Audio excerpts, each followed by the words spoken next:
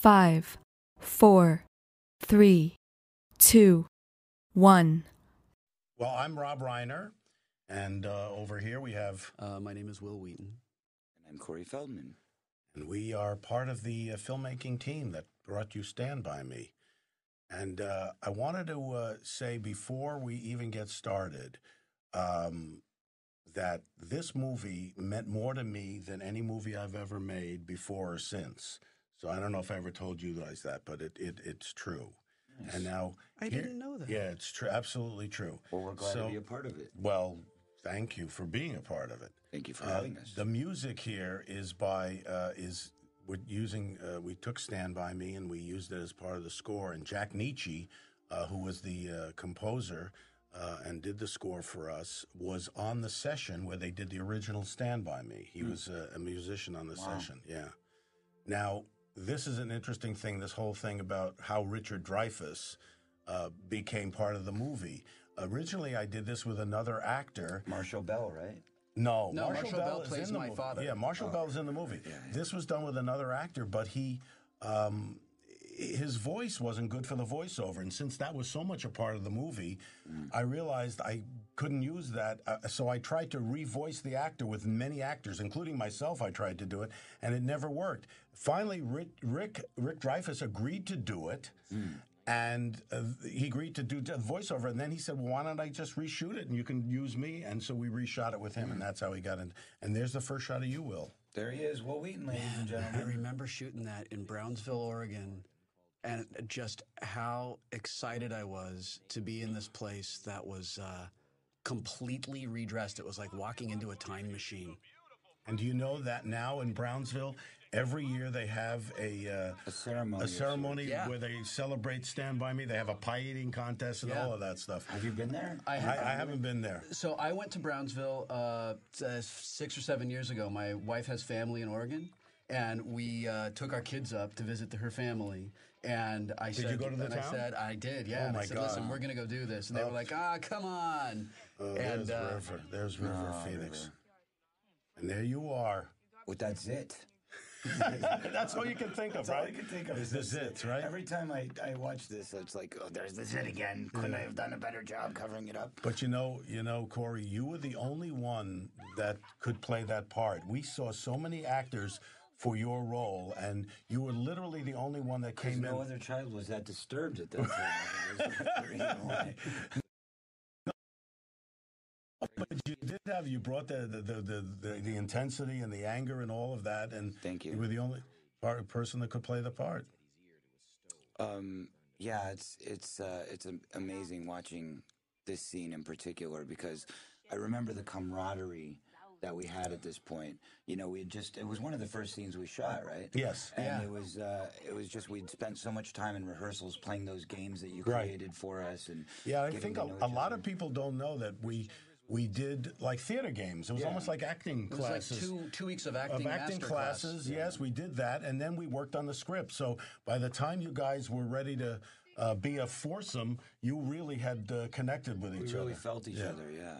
I've been talking about this movie for a long time because it means. There comes Jerry. Look at him. There's Jerry O'Connell. Look at that. That little Schmendrick, that little fat Schmendrick is now married to Rebecca Romaine. Yeah. Who can feel? Look at him. Well, you should have seen what Rebecca Romaine looked like in those days. Yeah.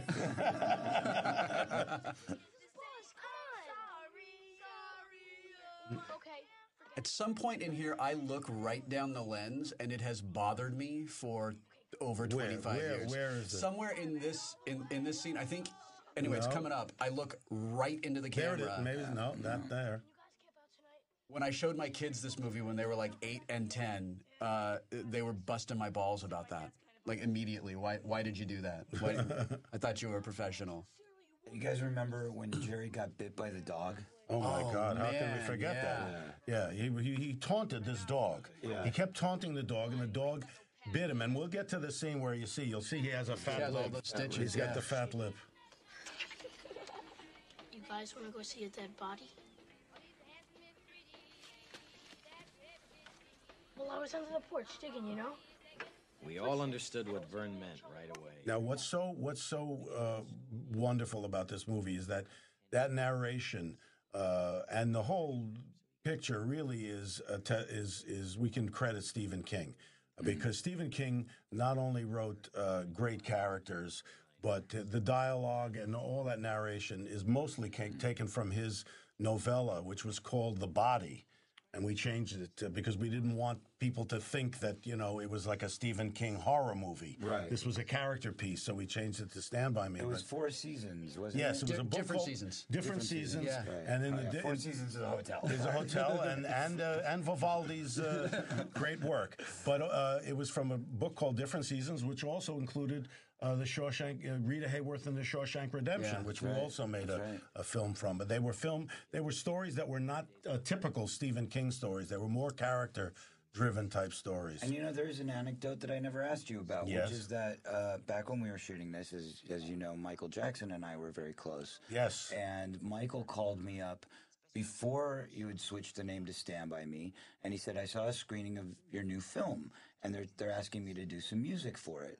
And it was for The Body. And the question I always wanted to ask you was he writing an original song for it, or was it for the use of the Jackson 5 thing? No, they were actually talking to possibly Michael Jackson to sing a new version of Stand By Me for the film. And even though we all loved Michael Jackson, I felt this was all about going back into 1959 and the time. Yeah. And Stand By Me came actually out in around 1960, I think it was.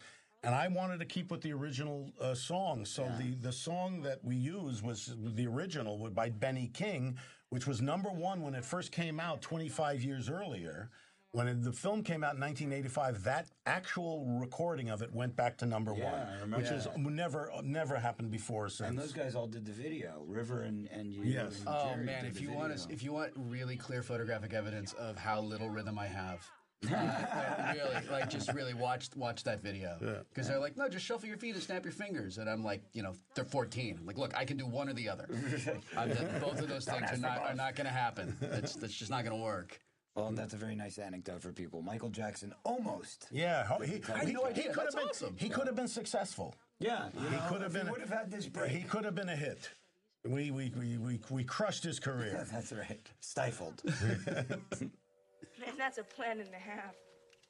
When I went up to Eugene and then to Brownsville a few years ago, a lot of the locations are preserved, right? Like that sign that we painted on the wall for Coca-Cola is it's still there. Yeah. And they paved the alley behind like the Blue Point Diner. Oh, seriously? And, yeah, it's not rocks anymore. The cemetery's still there. And if you go to the Chamber of Commerce, they'll give you a map, and they have this walking tour. Oh, and that's great. The Chamber of Commerce told me that, or not Chamber of Commerce, the Visitor Center. They said, hundreds of people come mostly from Japan and from Scandinavia every year to come and see this. And the treehouse was gone. Yeah. Oh my God.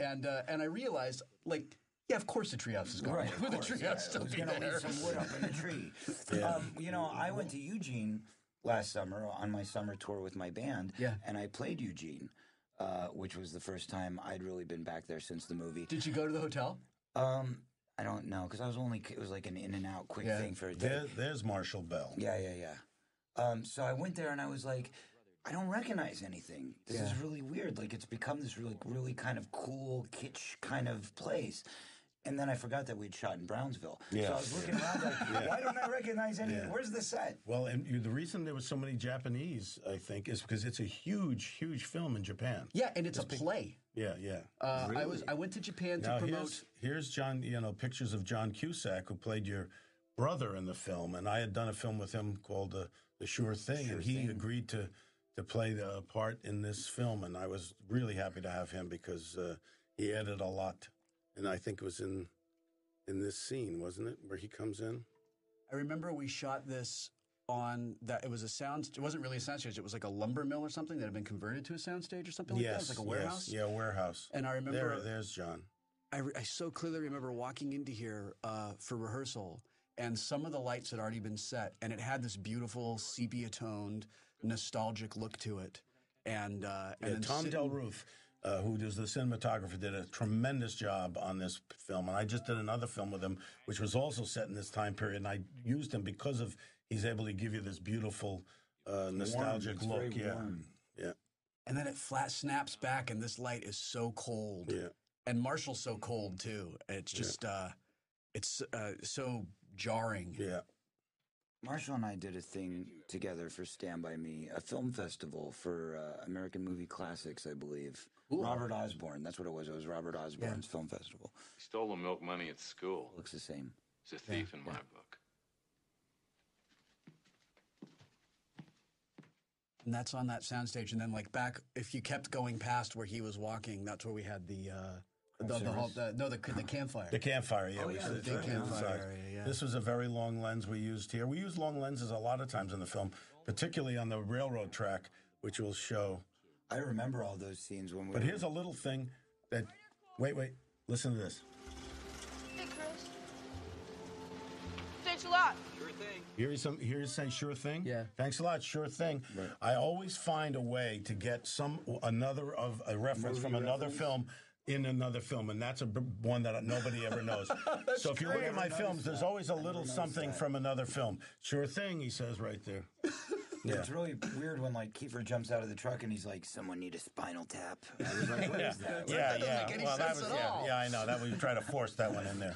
Here's the Blue Point Diner. Yeah. This is, and you say they paved it back here. Yeah, so the street behind it, it's like a little paved alley now, but the door's still there. I can see that. I just remember walking through there, and, you know, I'm sort of having this massive nostalgic wake in my head, and my wife and my kids are like, "Can we leave?" Yeah. It's hard watching River. Makes me really sad.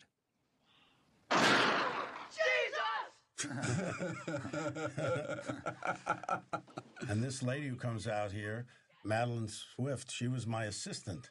Really? She was an actress, and she got a... Here's the introduction. I think this is where Kiefer comes into the... Yeah. Kiefer Sutherland. This was his first performance, right? Well, no, he had done a movie called Bay Boy, I think, was it, from Canada. But this was the first big breakout performance from him, an American film, I think. Honest. He was great in this Yeah, movie. he was friends with Ray Gideon and Bruce Evans. They knew his father, and he was friends with them. And Ray and Bruce were the producers and Writers, right? Writers, yeah. That pool hall's a restaurant, and so we went and ate lunch in that restaurant, and I think it's called Irby. Was that the first AD? Yeah, Irby Smith. Well, I got a story. I'm not going to tell it on this, but when the cameras stop rolling, I'm going to tell you a great story about Irby Smith. I like great stories that can't be told. No, it can't be told. It's too filthy. I'm going to do it anyway, and you'll cut it out. That's what I'll do. I'm going to do it when we get to it. I'm going to do it, and then you'll cut it out. There's Kiefer Sutherland. And Casey Shimosko. Oh, that's Bradley Gregg. Bradley Gregg. Yeah. I should have known that. I remember when we filmed this, River really wanted Kiefer to grab that cigarette and put it right up into his face, like really get it close to his face. And, you know, we were kids, and I was like, "That's dangerous." It's like it's like that Olivier story. Why not try acting? Dear boy? Acting would be. But look at how look at how scared he looks. Yeah. I always like the little puddle that's left behind on the cement. Because it's very real. You know? It's like tears. But Kiefer was so good in this movie. Remember how afraid of him we were? Well, he was a wild man. I mean, he and John Cusack used to run around crazy and drive cars and go crazy. I didn't want to hear the stories because if I heard what they did when they were not working, I would have gotten too upset. But they... verklempt. Yeah.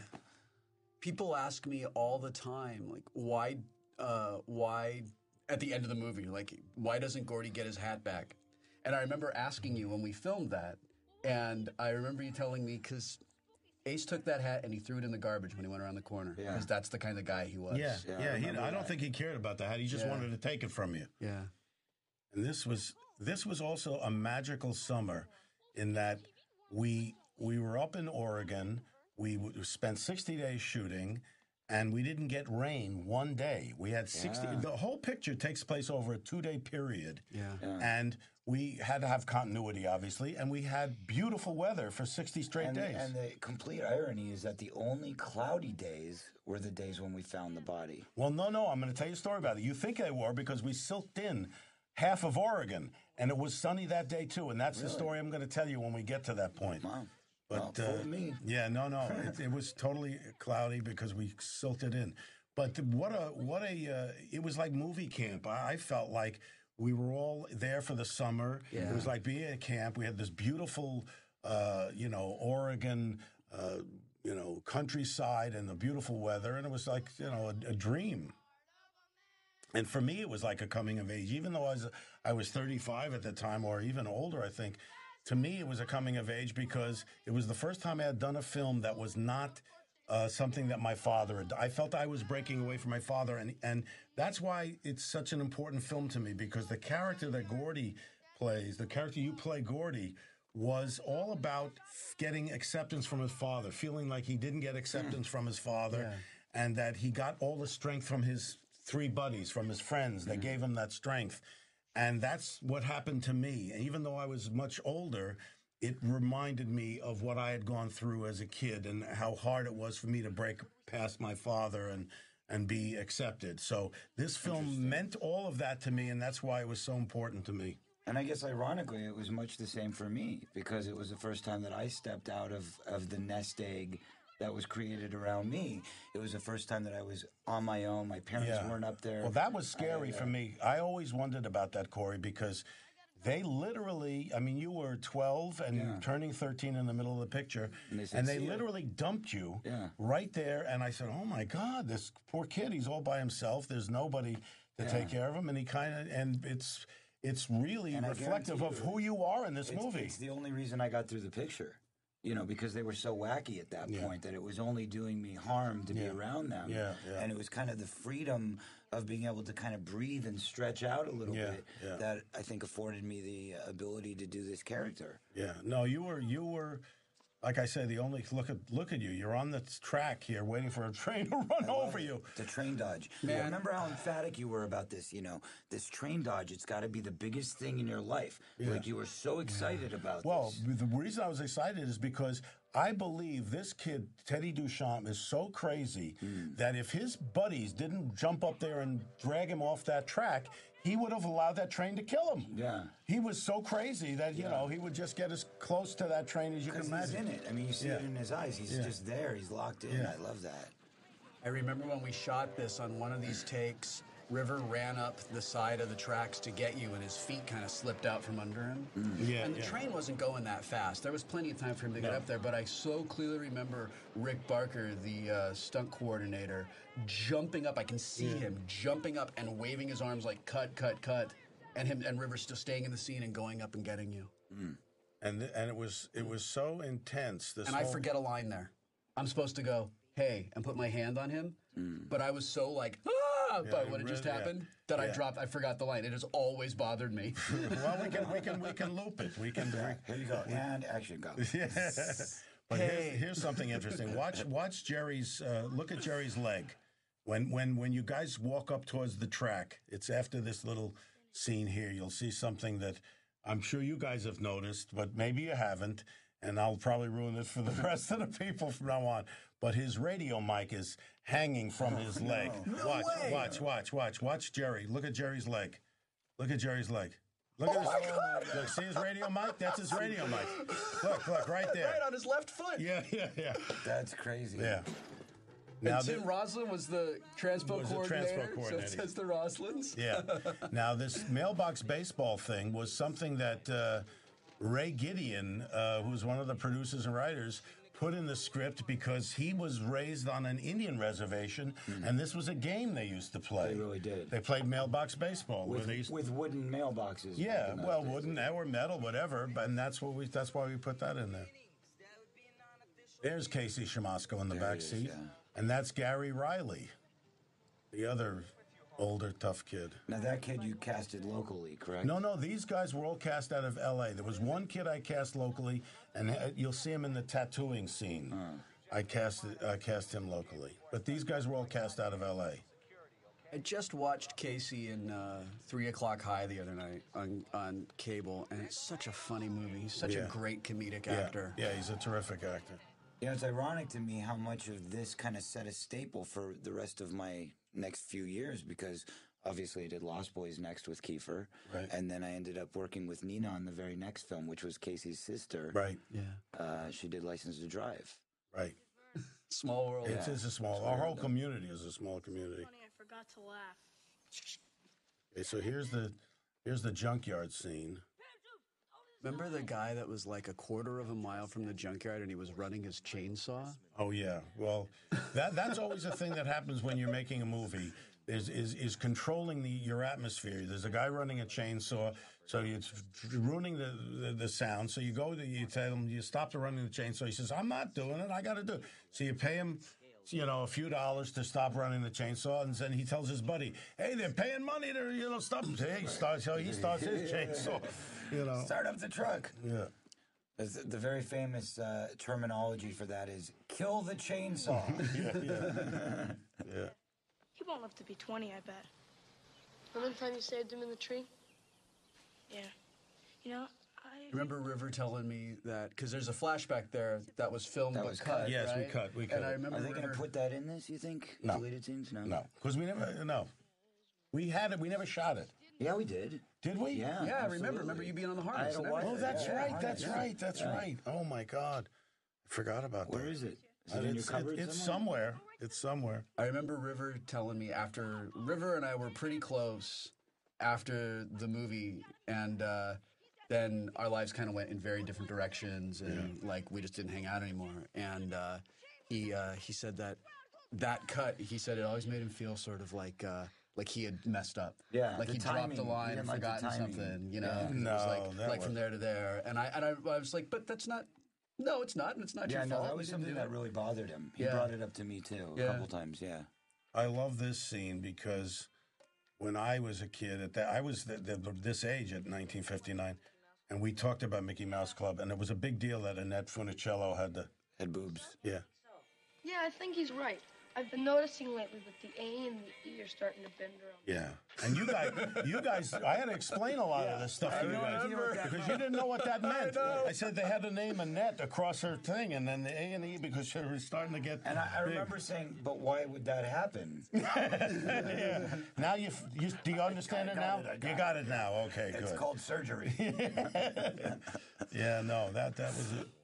Yeah, look at this. Everything was there. And Dreyfuss's voice is perfect for this because he had a sense of humor, he had intelligence, and he also had the dramatic edge to it. He's a brilliant actor. Yeah, he's a wonderful actor. I love that. Look, Vern has the comb there. That was a big deal for him. So that he brought a funny. comb with him on the thing in case because the whole idea was that they were going to find this body, they were going to be famous, they were going to be on the news, and he wanted to make sure that everyone could. So he had the comb, but meanwhile he has no hair. Right. What does he need to comb? That moment on the train trestle, which has been decommissioned and taken down, by the way. Yeah, that moment on the train trestle when he looks up and he goes, "I lost the comb," and and he's so genuinely heartbroken and so genuinely sad. It just kills me every time. Moons and Goochers. We still say that. My friends and I, we can't help it. I mean, even though I'm in Stand By Me, and I'm sure this happened to you too, it's such a huge part of our generation. Like, I quote it all the time as a pop culture thing, right? And I guess the quote Cherry things that are Pez- Goochers.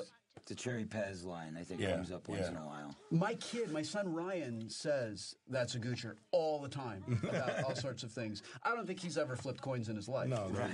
But something. Pretty soon, but they don't even have coins anymore, do they? No, they don't. No. My parents. I have friends that'll come up to me, or random people will come up and they'll say, "My father stormed the beach in Normandy." Yeah, that's a big moment. The funny thing is, I found out that my grandfather actually was on the beach in Normandy, My uncle. My That's uncle was ironic, on. My isn't it? uncle was on the beach in Normandy. and I have his World War II jacket with a Purple Heart. He left it to me. Oh my which is God! very I fitting. one time watched. You were on Normandy, I right? watched The Longest Day.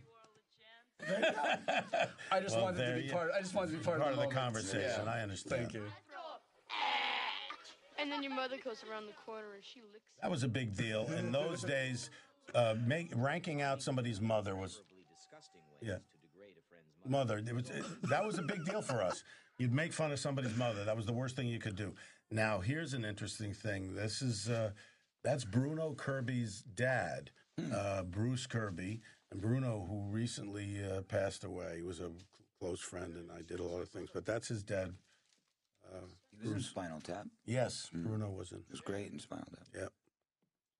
This whole scene is all about, Gordy having to live up to his brother. His father always thinking that his brother was the star of the family. He was the great football player and all that. I love this scene. Yeah, and so This poor kid has to hear this everywhere he goes. yeah.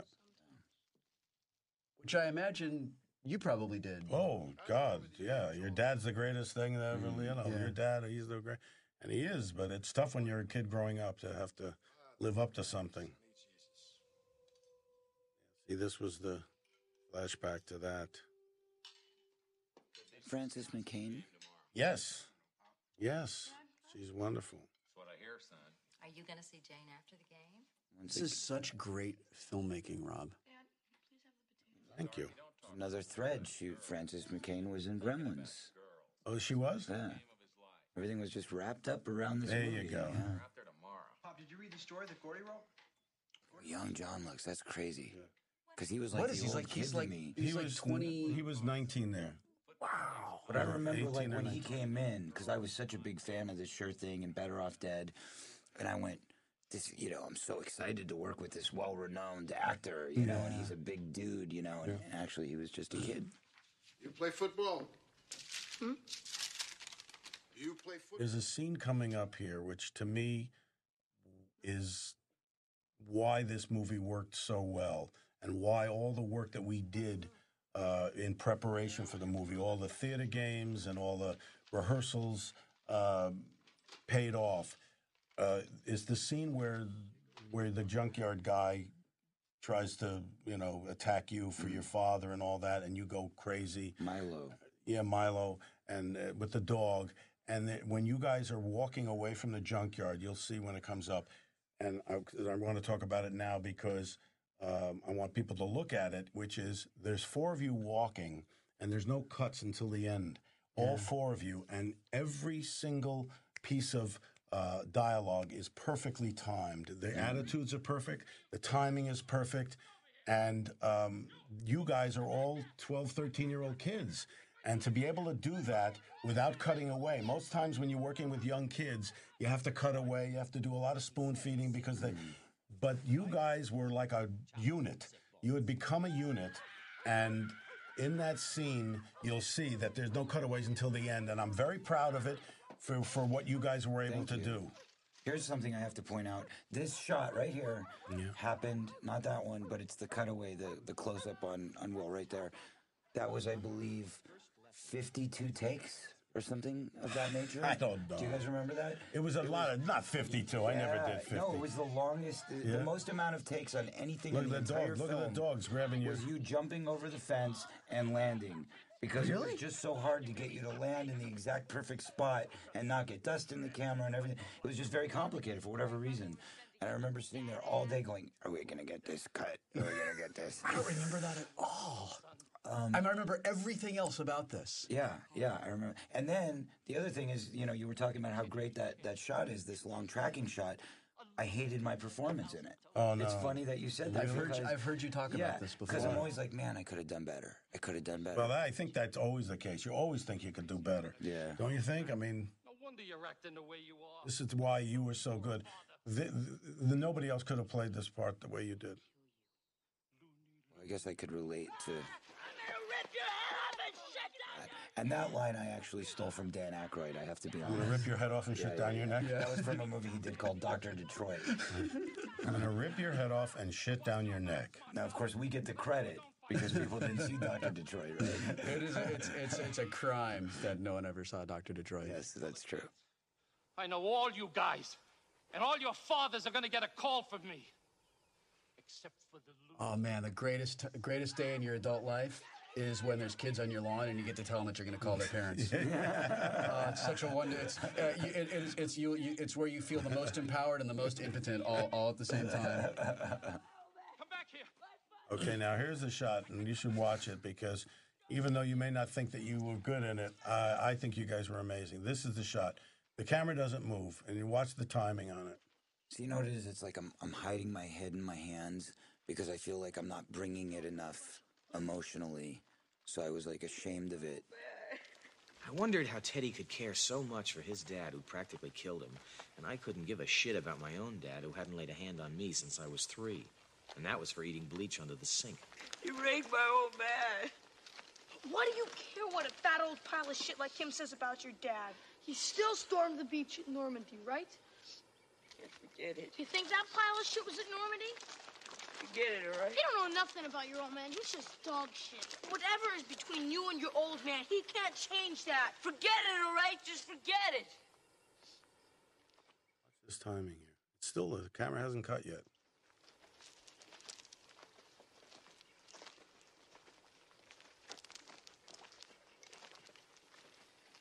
Have gone. Oh, Jerry. He knew just when to come in. A night without armor and a savage. The camera still hasn't cut yet. That's great. Not till now. I'm sorry if I'm spoiling everybody's good time. It's okay, man. It's okay. I'm not sure it should be a good time. That's the first cut. Yeah. And so, yeah, all of that stuff was timed out perfectly. I mean, it looks simple, but those kind of things, people who make films know that that's not an easy thing to do, particularly with 4 young kids. Caught up in blood and shit Rhythm. all over me. Yeah. I might have nightmares. You know, like all guts and You know, Corey, you said that you were like, hiding from like the performance a little bit, but I think it works because I can't imagine that Teddy would want his friends to see him so vulnerable like that. Yeah. And it's almost like he can't help it. Yeah. And wants to protect that. Well, that's one of those insights that maybe you look back as an adult and you see that, but as a kid, you're all about trying to impress everyone. You know what I mean? So it's like, I think my guess in those days would have been to try and do more, whereas now I would try to pull back. Yeah. You know what I mean? But that's a decision you make later in life. So it was probably because of your great directing, Rob. There you go. There you go. Was necessary. She's a Catholic, man. They're all like that. Yeah, the guy who's Get yourself a Protestant. guy in the back was a local guy, not these guys. KLAM Newsbreak. We interrupt to bring you an update on the search for the missing 12-year-old Ray Brower. And that's the other thing. You look around in that area, and all those, those backyards with, beaten up cars and thrown out sinks and things. That was all over that area. Yeah. I mean, we didn't have to address this too much. It was pretty much the way it is. Move a toilet over there. It's not that kind of thing. There's that guy on the right. He was a local guy. $1,000 they find him before that. But your $2,000 they don't. Well, asshole. Hey, what's the big deal? Who cares? Would you two just shut the fuck up? If either one of you assholes had $2,000, I'd kill you. We got an R rating because of the language. And to me, this film is like the tamest R-rated film. Yeah. But it's always just about language. I showed it to my kid. He's 6. You know, when he turned 6, I said, "You can watch Stand By Me. So you're gonna hear a couple F-bombs." You know? Yeah. This was a kid scene. I incidentally won't show him Lost Boys. This is good timing. Ba-dum, bum, bum.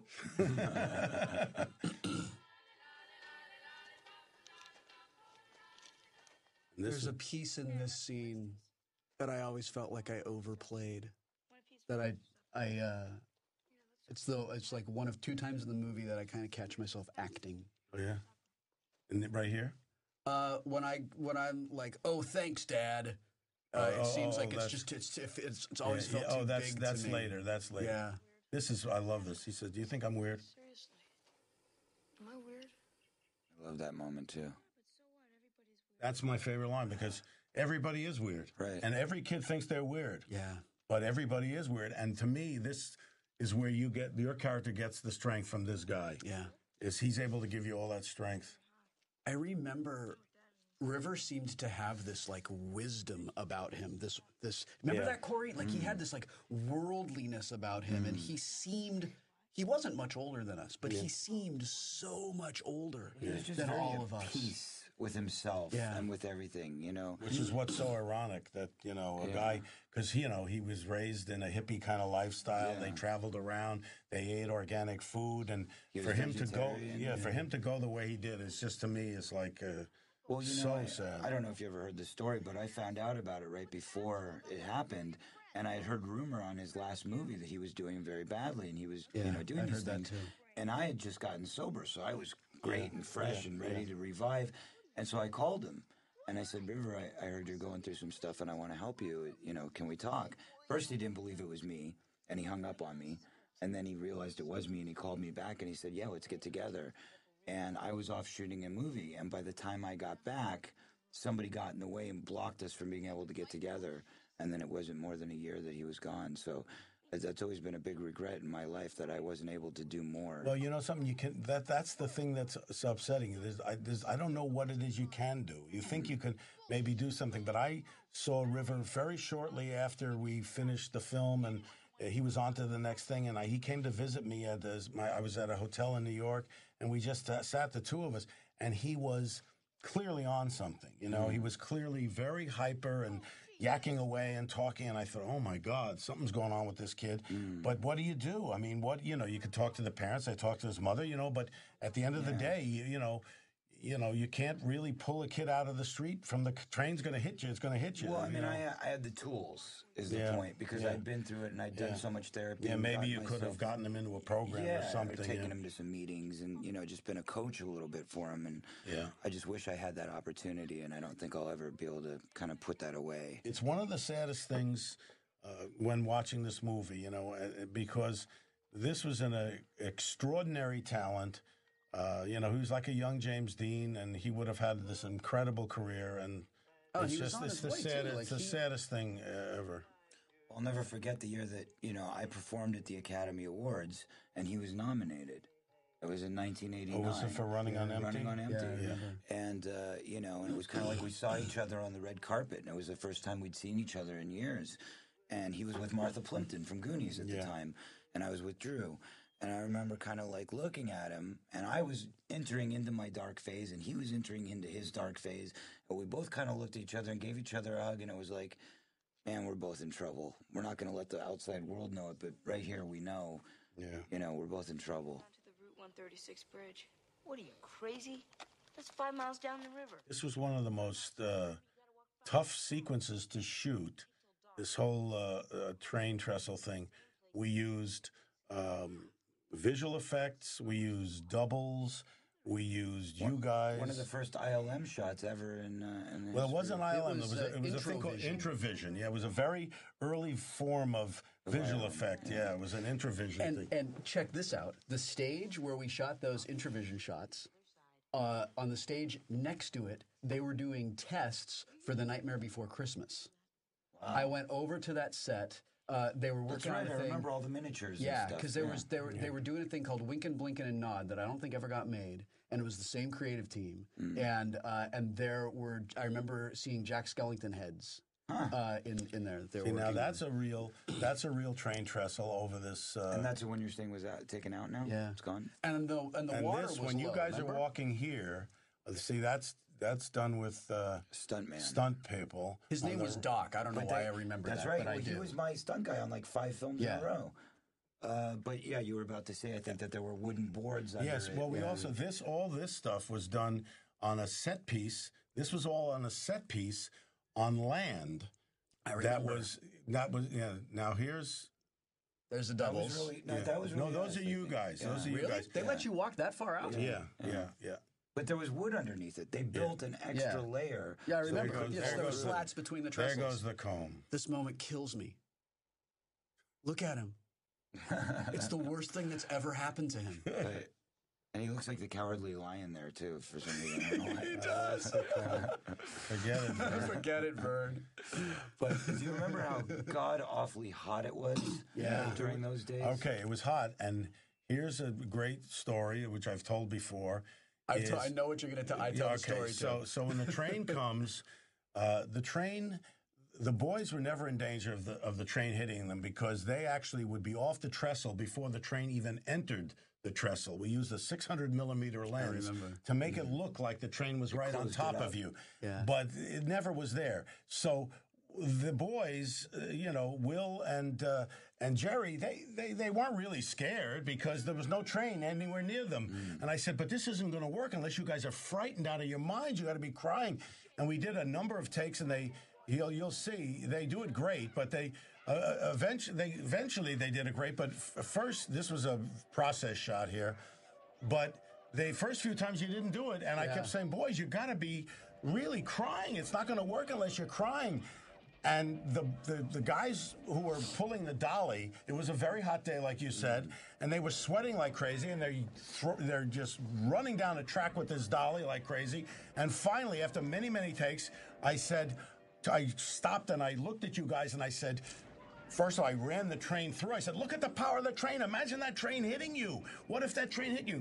Again, did it without any emotion. Finally, I said, fellas, you see these men over here? They're getting tired of pushing that dolly down the track. If you're not afraid that that train is going to kill you, I'm going to kill you. You're ruining my fucking film. They're going like this, and all of a sudden, you and Jerry started going, oh my God, oh my God. I said, roll the camera. And then we did it, and then you guys cried, and then at the end, you jumped over on and hugged me and said, look, Rob, we did it. I said, remember yes. running off and hugging you. And, like, my mom was, like, back at base camp. So I'm like, I need another grown-up to hug. And Ray Gideon was there. And I was like, ah! And just all the adrenaline of all of that. And I remember, Jerry talks about it, too. Just like, we made Rob mad! There was a lot of high emotions, because it really was. I mean, like you went back to the beginning, it was this coming-of-age thing for all of us. Yeah. You were exploring becoming your own and a director. We were, I was coming out on my own for the first time. You were probably having your first experience in something like this. Yeah. And Jerry, too. So, I mean, for all of us, it and was I believe, I'm not telling this out of school, but I believe that River lost his virginity when we were making this movie. Is that true? Yes. I know that is true. I remember him coming to the set. It was like, something's different about you today. What is that? Well, this was, I think this goes on record, but this was where I first drank with all these local kids. I was really emulating the life of this kid on the outside, but I was going to these, like, River and I would go to these clubs at night that were for 15 to 18-year-old kids. And there was this group of local kids, and they would bring us 40-ouncers. And I remember drinking my first 40-ouncer. Of beer? Of beer. Oh, my God. And falling down on the railroad tracks. I mean, I was living the movie, yeah. And I remember, like, walking through Brownsville, and I was drunk, and I was 13 years old, and I remember sitting down on the railroad track going, am I really here? Am I in the movie? Is this real? Where am I? Oh, my God. And then also... I'm glad I never knew that. Yeah, you didn't know that. I didn't, the other thing you didn't know is that River and I smoked weed together. Oh, my God. For the first time. I heard that, too. I remember... That is true. You're under arrest. Thanks. I was under arrest then. I went to the arcade a lot. I think you did it right. The better thing there. Exactly. That's all I did. Exactly. The Aladdin's Castle in that mall that was across the street. It was God. Me and Crystal Castles and the Journey arcade game. I mean, I loved the arcade too, and I think I was there a few times. I remember riding my bike from Eugene over the bridge into Brownsville because that's where the little mini mall was. They had like that outside mini mall, and there was the mall that had the. Now remember that mall with the water slide in it? Yeah, that's right. Shut up, Vern. Yeah, right. Go on, Gordy, it's a soul story. Well, all the kids, instead of calling him Davy, they call him Lardass. Lardass Hogan. Even his little brother and sister call him Lardass. At school, they put this sticker... Now, there's a scene where you tell the story about Lardass Hogan. And this, I wrestled like crazy. And now that I look back at it, I think I was an idiot because... I actually thought I wasn't going to keep this scene in the movie. What? Yes, because I had an idea about, your character becoming a writer and being creative. And I thought this was such a cheesy story that he told about vomiting and all that stuff. It's one of the most memorable scenes in the movie. People love this. They went hysterical when they saw it, when they screened it. And then I rationalized it by saying, he's a 12-year-old kid. This is the kind of... throw-up story is the kind of story he would tell. But you know what? Everybody remembers this scene. Yeah. Everybody remembers it. As a matter of fact, they do a pie eating contest Yes. at that thing. Every year. Every year they celebrate. They have a pie eating contest. Remember when we went to see Goonies during Yeah, that was- production? yeah. Remember that? And there's a bit in Goonies where Jeff Cohen, is that his name? Who played Chunk? Yeah. Where he tells a story where he says, Right, "Yeah, where I went to the everybody's balcony barfing. of the theater and I made it up." Yeah, you're not supposed to bring that up now. You see, now Rob's going to have to deal with that. No. No, but I think it's great. I mean, it's such an iconic kind of story kids tell. It's the sort of thing that kids would do. The other funny thing is that we actually shot a leech scene in Goonies. Oh, which really? got cut out. And we shot, remember the octopus scene we shot in Stand By Me that was cut out? That's right. And the pirate ship scene. We lost that. Yeah. And there was a spaceship and vampires. It's weird. I mean, it was everything. Yeah, that's right. I don't and know Rebecca Romaine was there. What was Spock doing on the set? It was very weird. Now the pie material that we used was a combination of blueberry pie filling and large curd cottage cheese. Oh, that's it was pretty disgusting, but that was the mix that we used to. And if you look closely, it was pretty cheesy the way we did the throw up stuff. You could almost see the tubes. Coming I out think of it works. I think it totally works. And I can totally justify it. It's a dream or a fantasy. It's in the kid's imagination. Yeah. It was cottage cheesy, as a matter of fact. Yeah, and that's Kent, who played the body. Remember, he was your stand-in, the guy that was between the Bobbsey twins. Yeah, he was your stand-in, and then Mike Westmore built a head that was supposed to look like Ray Brower. It was Monty Westmore. Monty's brother Mike built it in L.A. Right, and then it just didn't look right. It looked makeup-y, and then Kent put on makeup and everything, and then was the body. Yeah. Monty did my ear every morning. Yeah. Created that fabulous. And then I worked with Mike for 5 years on Star Trek. Really? Yeah. I didn't know that. We did a thing on Star Trek, a fantasy thing on Star Trek, where I'm supposed to be like Gainsborough's the Blue Boy, and I'm supposed to be sitting there like foppishly eating blueberry pie. Really? And they made it like, and I had to, you know how you eat and you don't want to talk, right? You want to eat and spit it out. And I had to eat and talk and eat and talk. And I do not like sweet things at all. And I had to eat something like 3 full blueberry pies. At the end of the day. You should have been in this scene. This is all I could think about when we shot that. Throwing up the blueberry pie? I barely kept it down. This was the It'd be a better story. Castor oil. It's not even. It's not just right. You know, it's like generic. It's totally generic. Like when Cramden used to have to get something. It was look, it's ant paste. Right. You know. This always grossed me out. Well, he actually put the egg in his mouth. Oh, it's so gross. He put it in his mouth. He actually did it. Done. I do a thing for the new Lost Boys sequel where I actually thought of this, which I don't know why, because I've always regretted it since, but I do a thing where I take raw egg and fresh garlic and water and I mix it up and I down the whole thing and I really do it. Oh, you Rocky? You think you're Rocky? Well, yeah, I added that's the joke, actually. Yeah. Because the character's All right, here we go. Now we have this great sound effect. This sound effect is great.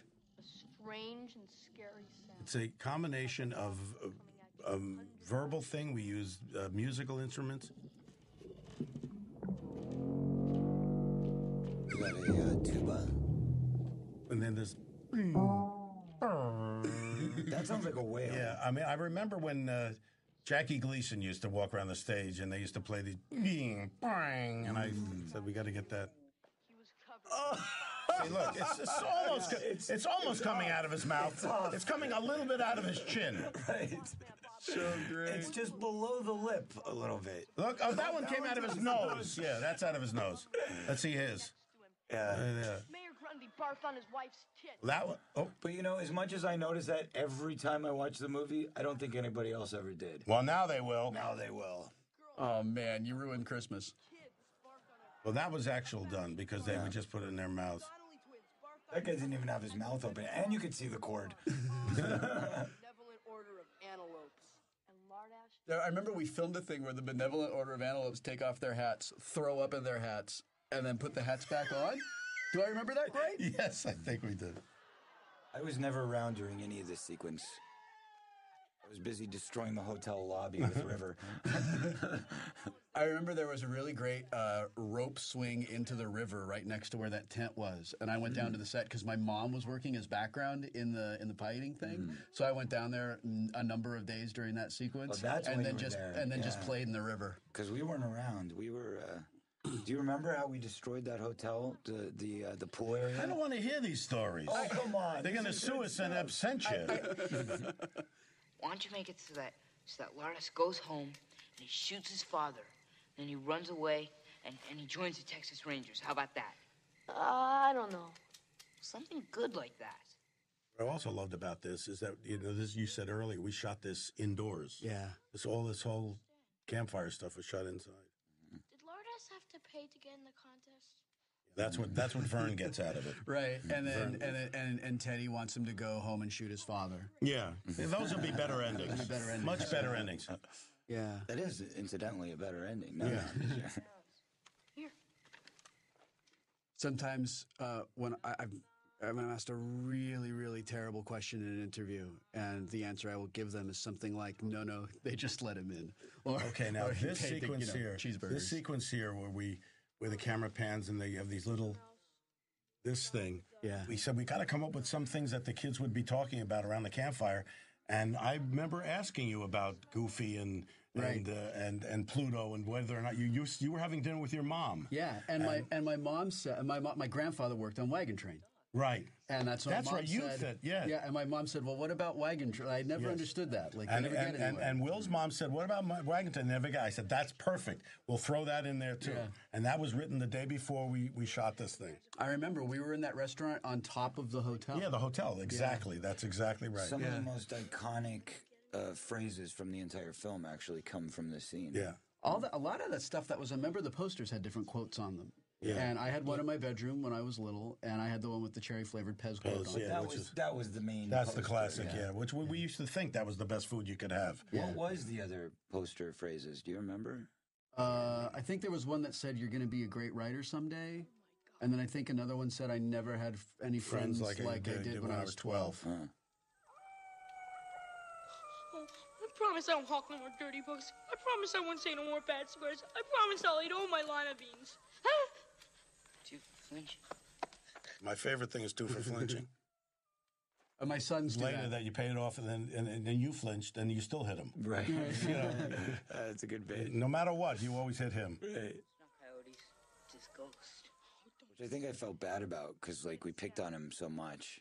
You know, because he was... That's what you used to do. I mean, he was the fat kid. I know. Fat kid. God bless him. I identified with him, though, because, like, I was the quiet, sensitive, shy, awkward nerd, and Jerry was, like, the fat kid, and we sort of, like, kind of bonded over that. Look, see his lip?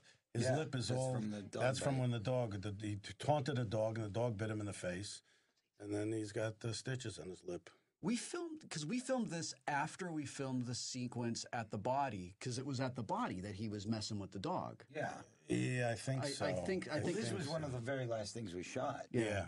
2,300 hours. Corporal Teddy. Wasn't this up? Was this in Brownsville or was this in Northern California? No, this was in Brownsville. I mean, we were in the warehouse. That studio, the warehouse, right? Yeah. Because then with the last week we shot in Northern California, and then we moved down to it's Bernie, California. Bernie. Just inland from Redding. I just remember they had a great Chuck E. Cheese there.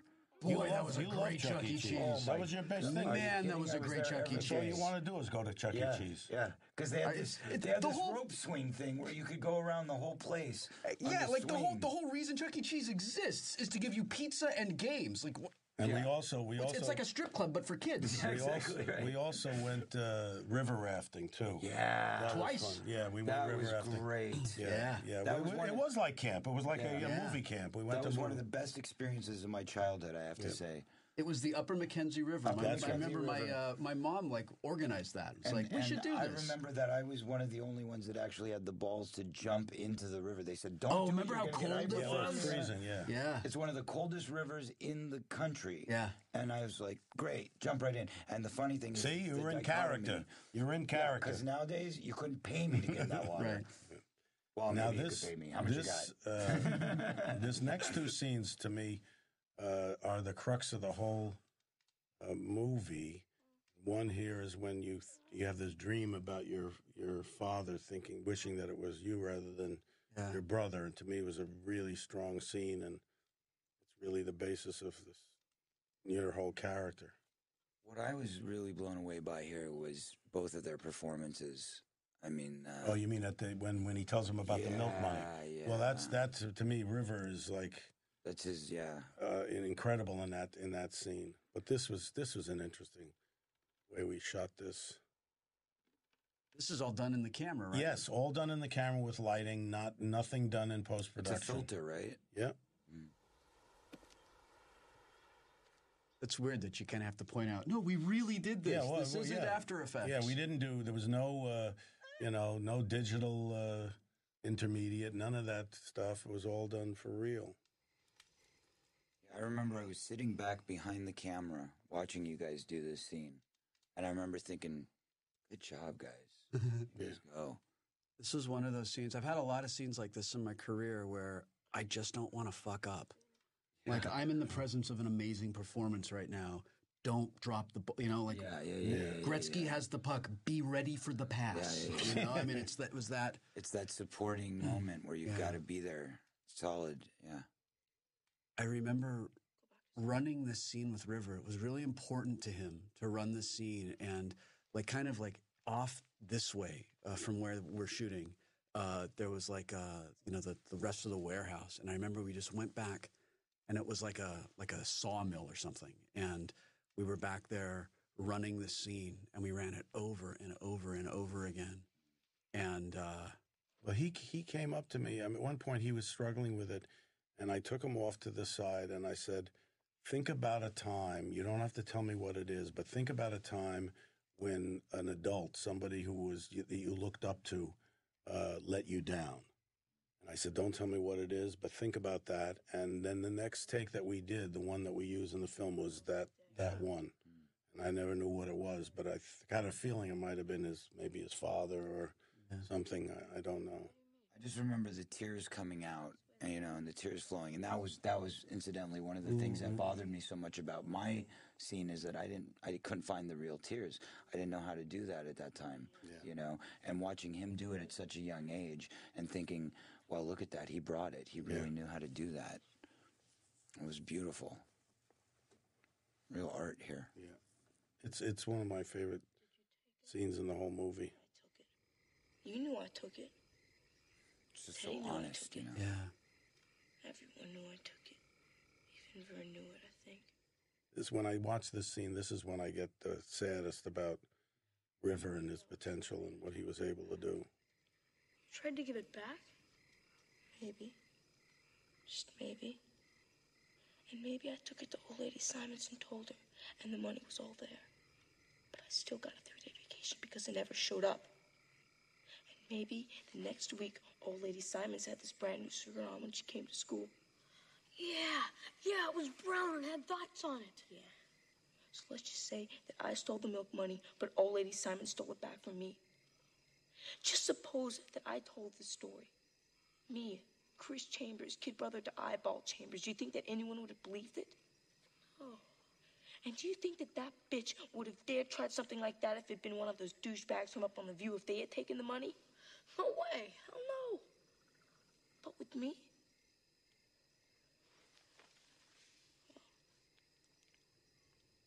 I'm sure she had her eye on that skirt for a long time. Anyway, she saw her chance and she took it. I was the stupid one for even trying to give it back.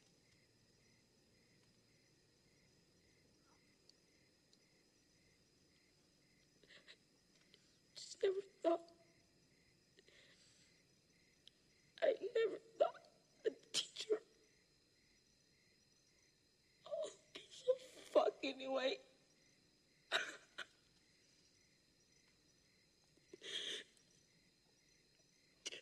Just wishing that I could go someplace where nobody knows me.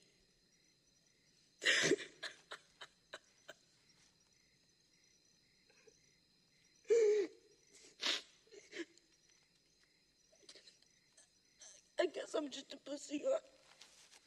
Yeah.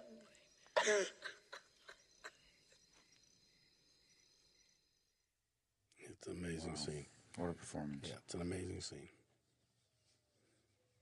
Now, this is a fun thing. People don't know. This is a CGI shot, right? No, it's not CGI.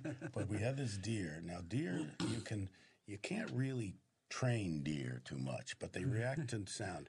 Now, in order to get that deer to look up, we had like these incredible air horns. We were just blaring. So here you have this idyllic, quiet, beautiful, beatific moment, and then behind the camera, there's people with air horns. And then the deer wouldn't move. Yeah, There's just off camera, and they're blowing air banging horns. pans together to try to get the deer to move. Yeah, that was, yeah. The reason why I said CGI is because there is that one shot. I don't know if it was that one or there's another. No, it's one before we run down the hill. Yeah, we come up to a matte shot because actually you could see the city there. And it was it wasn't CGI. It was a matte shot. Yeah. We just with the river where you put the river. Yeah. And this is one of those long lens shots. Again. Very long. I think these are the same. These are the same tracks that we did the train dodge on, right? Which come in the other direction. Yeah, all of the track. We used the same tracks for the whole thing. The whole shebaggy. And this was that water tower was so cool. This is nothing you can art direct. It just is there. I thought you actually were filling that up with water. I thought it was empty. No. But look at it, it's leaking and everything. Yeah.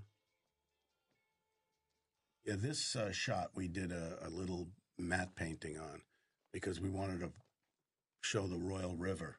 Right. So you can see it off in the distance. Yeah. But there was really buildings. Yeah, there was buildings. There was a town, and we kind of. But these tracks aren't real tracks, right? Didn't we build these tracks? No, these tracks we built. These tracks we built just to go around the corner, and to make it look like it was. I say we go across the field. Gordy? Yeah. Let's go. Take no prisoners! I love Jerry running down the hill, and then he trips. Look at his timing. You don't know what's in those woods. Hey, you guys, wait up for me. I remember asking you. Then he goes. Here he goes. And he bails. There we go. Yeah, he wasn't planning to do that. I remember asking you because there was this kid Chance who we all thought was going to book as Vern because he was terrific. Remember all the auditions and we would all audition together, all four of us. Remember? I don't remember. All I remember is my first audition. I remember all this like mixing and matching of all of us, and I thought, oh, that's going to be the kid. And I remember I heard you in an interview years later say that every time Jerry came in, all of you, he made you all laugh so hard. Yeah, and he never acted. And he never acted before. Yeah, he had never done anything. And he looked at me, and he came. He says, "Hey, you that guy on Channel 5?" I mean, because they were showing All in the Family reruns. You that guy on Channel 5? He was just a funny kid. That's funny. I remember the Stand By Me audition so well because I had been doing looping for Goonies. I was on the ADR stage for Goonies, and I came over during a lunch break to read for you. And I'll never forget this because we were all sitting in the waiting room. It was packed with kids, and there was this stage mom and her kid, and they were sitting there, and they were talking very loudly about their dislike for horror slasher films. And one of them said, the mom said to the kid, well, those Friday the 13th movies, all those kids, they never grow up to do anything with their lives anyway. They just end up doing B movies for the rest of their lives. And I looked up at her, and I went, yeah, I starred in the last one. I was in Friday the 13th, yeah. Thank you. I'm in the... I saw Sean Astin at the height of Lord of the Rings mania, and I said, I'm so envious of you, man. Like you're in Lord of the Rings. Like you're so like I want to trade. And he was brilliant. And he says, yeah, I'll trade you Lord of the Rings if I can get in a time machine and get Stand By Me. Wow, nice. That's pretty cool. Nice, yeah. That's pretty cool. There's a two for flinching. He says, but you flinched. Yeah, two for flinching. Yeah, we were all in a big fight that day, actually. Yeah, I know. This was a rough day. And we actually built this little pond. This ditch. We put a ditch and we filled it with water. Which I thought was always funny because it was like we built a pond in the middle of a real forest and it sat out there for like 3 weeks before we actually got in it. So in all intents and purposes, it was a real pond. It became. Well, it's supposed to be part of the river, but... We never showed. There's a documentary where they interviewed all of us separately, and you talk about how horrible and disgusting this is, and I talk about how horrible and disgusting and awful it is, and they get to Jerry, and Jerry's like, I don't know what was up with these Hollywood pussies. It wasn't that big a deal. Right. Yeah, he was having fun. He was having fun. Yeah, well, Will and I were having a day, I think, because he thought that I was purposely kneeing him. Yeah. Oh, God. And actually, it was accidental, ironically enough. This was a rough day. And that was the day you and I had this big talk. Do you remember this? What was that? You were, I don't know, you were mad at me for something, and you came into my trailer, and we had this, like, really serious talk, which you probably don't remember because it was just another talk. But for me, it was, like, a very riveting moment. Did it help? It did help. Okay. And it also scared me. Oh, good. Yeah. Oh, good. Good. That was probably the intention. I was terrified and crying afterwards. I remember that. But I was like, you know, it was one of those real moments that you just had to have. Because I was so caught up in the drama of the personal thing that I let it get in my way of my job. And you pulled me back to reality. And that's what happened. Well, you guys are just kids. I mean, you know, you didn't have a lot of experience. And oh, look, you can see the leech already on his arm. I remember we tried so many different things for these leeches. Yeah, that was it. Well, we was found really that perfect little thing. And there was the stuff that we ended up using was some kind of like rubbery and some kind of like cementy thing, like contact cement or something. And even after the day when this was all done, it was still all over us. And we went to that mall. We went to the mall. I don't know if you went with us. I know Jerry and I went. We went to the mall to go on the water slide. And they wouldn't let us on the water slide. They were like, you have some kind of skin disease. And we're like, no, we're actors. It's for the movie. But by the way, this actually happened to Stephen King. Yeah. This is a story he told me when I talked to him about it. He said this actually happened to him. The leech on his balls. Oh, yeah. God. Yeah, yeah. You know that, like, that's the one scene probably in movie history that makes more people squirm. Well, you know, who likes a leech on their balls? Well, it depends what you're into. That's true. That's true. Listen, guys, I mean, I think if anyone here is qualified to speak about this, it would be me. And how was it? Well, it's snuggly. Just don't say it sucked. Here's the thing. Nice. The thing about the leech is that when it's done with you, it never calls you back. That's right. They use you, and then they leave. Right, and it doesn't send flowers or anything. No, not at all. You feel so cheap. Oh, my God, look at this. This is disgusting. Still makes me squirm. Although I always liked this scene because it was the one scene where I didn't have to wear my glasses. Look. He's going to faint. I love this moment. It's great. Can you hear me? Gordy, are you there? Maybe he's dead. There's also one of my favorite lines, and he says, I never met anybody who fainted before. God, I never met anybody who fainted before. It's such a dumb thing. Bad mistake and looked at your face. Shut up, Teddy. You okay, Gordy? Yeah, let's go.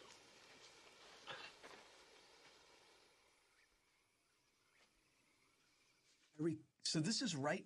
The location is real close to where we shot the body, right? I mean, it's the same. It's a little bit of ways. It was a little bit of But ways. it was like the same base camp, wasn't it? Yeah. But this was a little bit of ways from it. Because we built all that railroad track near where the body was. And you had gone off the railroad track at this point. Right. And then we filmed these things. We filmed this and the body pretty close together, didn't we? Yeah. Well, we tried to shoot it as much in continuity if we could. I remember that. I think Jerry and I were actually fighting that day. I remember you guys actually were fighting. Like you guys got into an actual fist fight during a take. Yeah. I think maybe day. that's what the talk was about. Maybe that's what it was. That you were fighting? Yeah. This was, to me, a big moment for you, Will, because it was the moment where you really start to get driven to wanting to see that body. Yeah. And you don't even know why you want it. And he even says it in the... I didn't know why I needed to see the body, but I had to. And we find out when he gets there that he needed to purge himself of the feelings he had about his brother and not crying at the funeral and all that. Mm. It's that moment's like the symbolic death in the hero's journey. Yeah. It's like sort of that beginning of the third act. Very poetically said there, Will. Oh, Very thanks. nice. You should be a writer.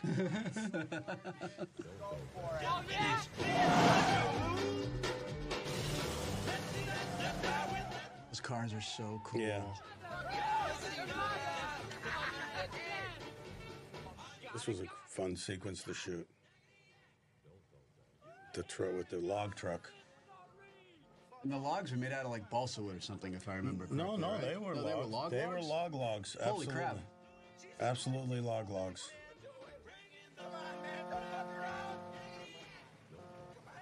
Love the determination in Kiefer's eyes. Yeah. It's like his train dodge. Yeah. Yeah.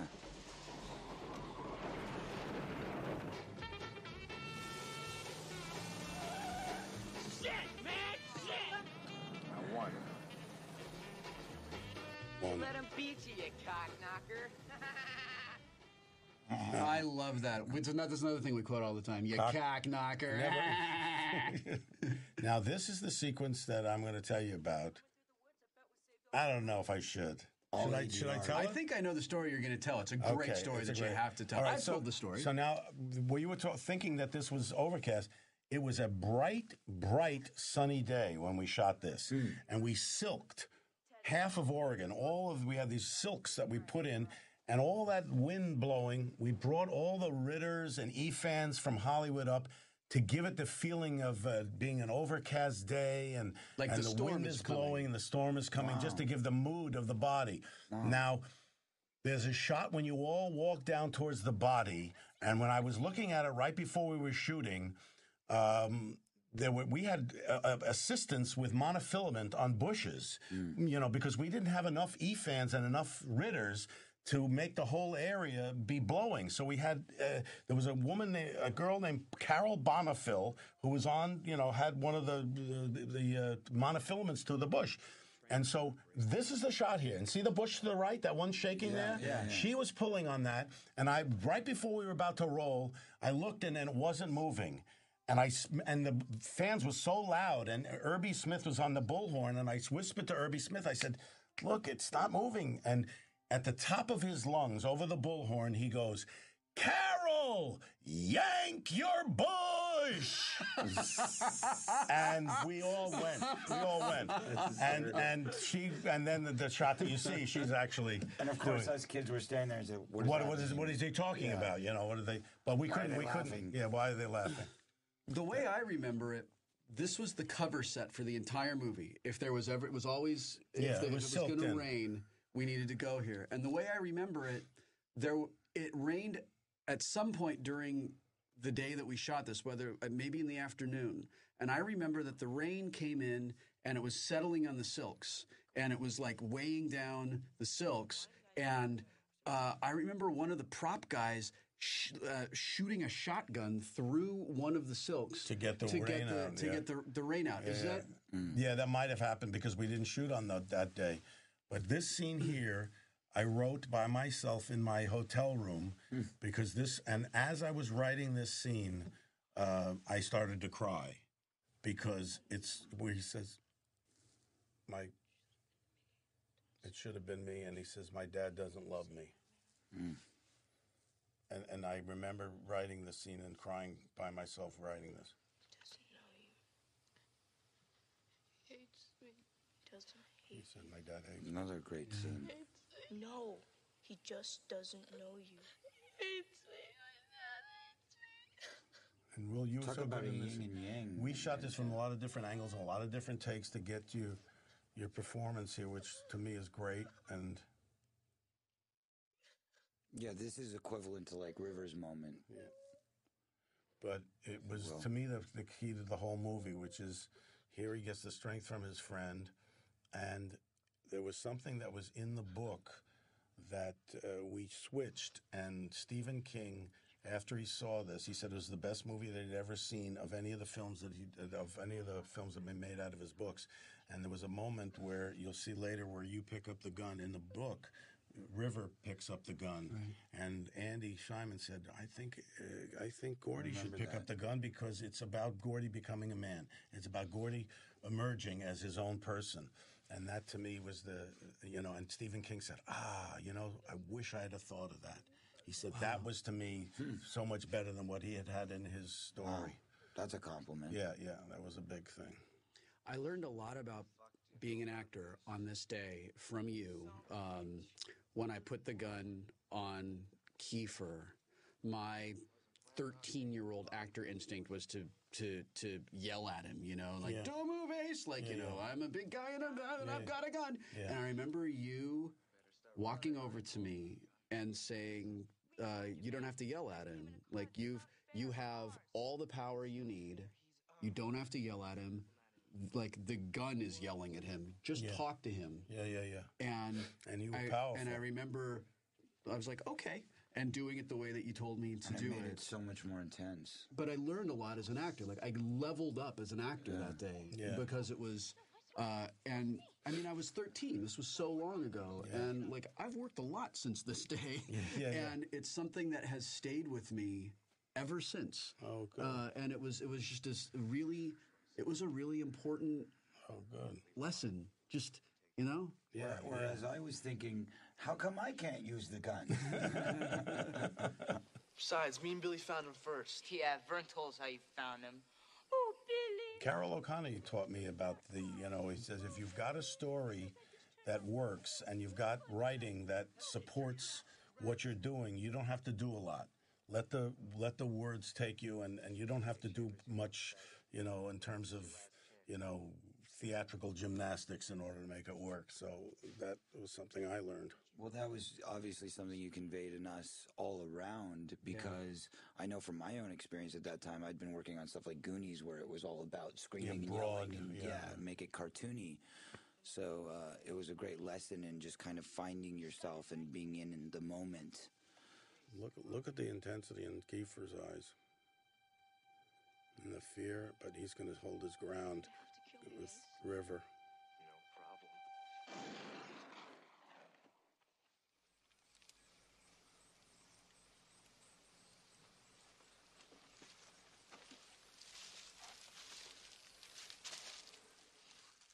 No problem. that gun's bigger than me.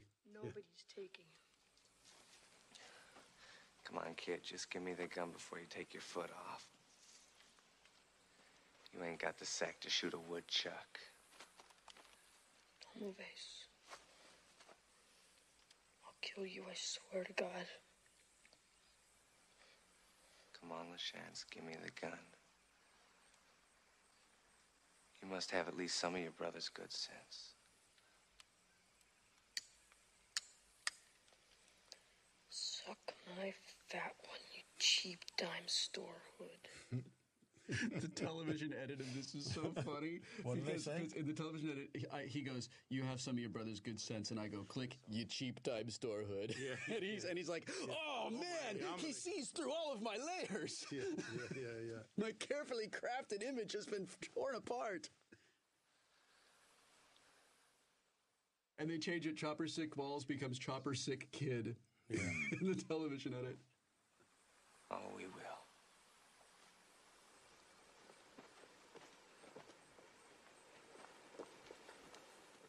So you can really see Jerry's stitches when he comes down, walks down the embankment. Well, that was when the they day come back. it That's the day it happened, yeah. And the funny thing is, like, I always wondered about this. Didn't they eventually square up? I mean, they beat the shit out of us. When the kids get back to town. Oh, yeah. Oh, yeah, sure. Oh, yeah. Yeah, she says, we're not going to forget this. Right, Yeah. absolutely. Yeah. There have been a couple of really funny webcomics about that, where people are like, "What happened afterwards?" Right. And it's they beat the shit out of us. You know what's funny is that people still ask me, like, why don't you guys make a sequel to Stand By Me? I'm like, there's no sequel to that movie. Yeah, I said make a sequel to that. I did a whole bit about that. That we're making a sequel to Stand By Me. It's called Ray Brower's Revenge, where he's a zombie and he comes back to exact revenge upon all of the people. Or you do it when you're really old and it's just people sitting on a park, and it's Sit By Me. And just people sitting on a park bench feeding the pigeons. Remember that time we went and looked for the body? Let's not do that again. Yeah, let's go down to Florida. Remember the dead body? Yes, that was last night in my bed with my wife. I don't want to go there again. Trying to forget. And look, and Jerry's looking away because it's like up here on his face. Yeah. Ray Brower's body was found, but neither our gang nor their gang got the credit. In the end, we decided that an anonymous phone call was the best thing to do. But at least my blanket finally got used. Yeah. We headed home. Do you remember when we filmed this thing, we got to sit on the Chapman crane? Yes, this was I learned about how you can shoot at a certain time of day and make it look a certain way and flag a lens and do all that stuff. These are, yeah. Yeah, this was a... You got all the little things fluttering. It's just so mystical. I love it. And here's Brownsville again. You guys come back. And the I payoff think- of each of these characters was great. I thought, yeah, what were we going to say? This was the very first thing we shot, wasn't it? You know, Wasn't it us coming in? I don't remember. I remember it being really close to the beginning of production. But again, this is the epiphany of the film, which is, you know, how these characters developed into us in some way. Yeah. Yeah. See you in junior high.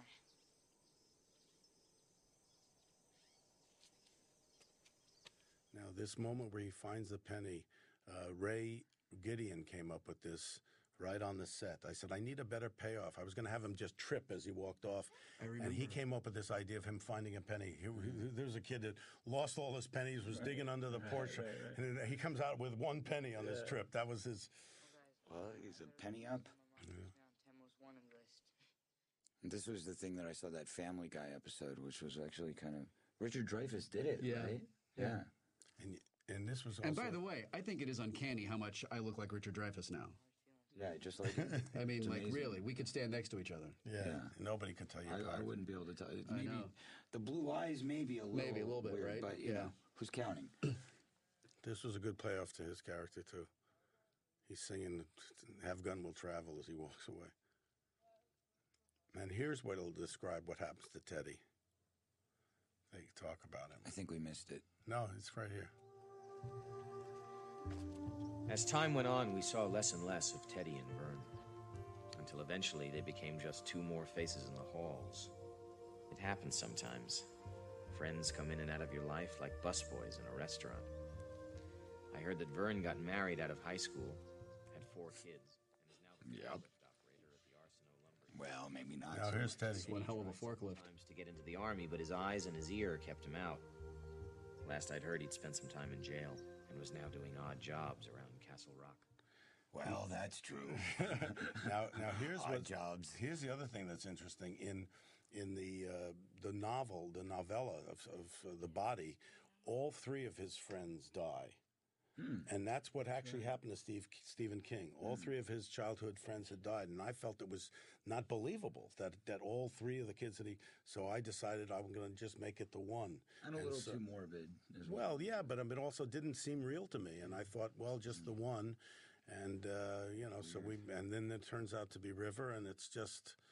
You know, it's just really weird every time I look at this scene. It's just so bizarre. If I see you first. That gives you chills. Yeah, no, it's... Chris did get out. He enrolled in the college courses with me, and although it was hard, he gutted it out like he always did. He went on to college and eventually became a lawyer. Last week, he entered a fast food restaurant. Just ahead of him, 2 men got into an argument. One of them pulled a knife. Chris, who had always made the best piece, tried to break it up. He was stabbed in the throat. He died almost instantly. He just disappears out of the film. And this line, which is absolutely the truth, that at that time, that 12 going on 13 period is like the bonds you make with friends are so strong. Dad, can we go now? You ready? Yeah, we've been ready for an hour. Okay, I'll be right there. And I like the fact that I like Dreyfuss because you believe that he could become a writer. Oh, absolutely. I have had that exact conversation with my kids when I'm writing. Right? Where they're like, "Come on, let's go." Yeah. Are you ready? Wait. Let me just. I just got to finish this. I hate that feeling. It's the worst feeling, you know? You're like, I want to do nothing more than spend time with you right now, but I've got to do what I'm doing. Well, this is what he's thinking about. I never had friends later on like the ones I had when I was 12. Jesus. Does anyone? That's,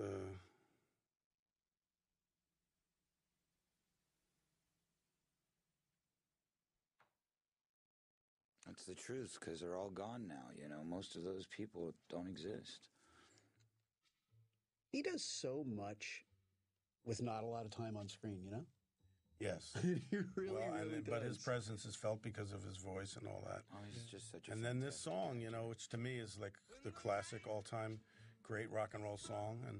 And I've spent many times with Benny King after this, and he was so grateful that we were able to resurrect this song again. And I've been on shows with him, and I actually sang with him at Carnegie Hall. We sang Stand By Me. Nice. Yeah, it was really cool. How cool is that? Yeah, it was really cool. It's the first time I ever sang in public was on the stage of Carnegie Hall, which is a good place to make a debut. Practice. Yeah. This It's a good song, dress rehearsal. Corey, do you find that this song kind of follows you around? Oh, yeah. I hear I'll it go into a store, everywhere an I elevator. go. Yeah. Everywhere. Well, it's one of the great classic rock and roll songs. And there's like, it's been covered like all over the place. So There you are. Hey, That's Audio me. Chance. There you go. I actually do this in concert sometimes. I do it as my encore. Oh, really? Yeah. Wow. That's awesome. Yeah. Wow. There you And go. Corey Feldman.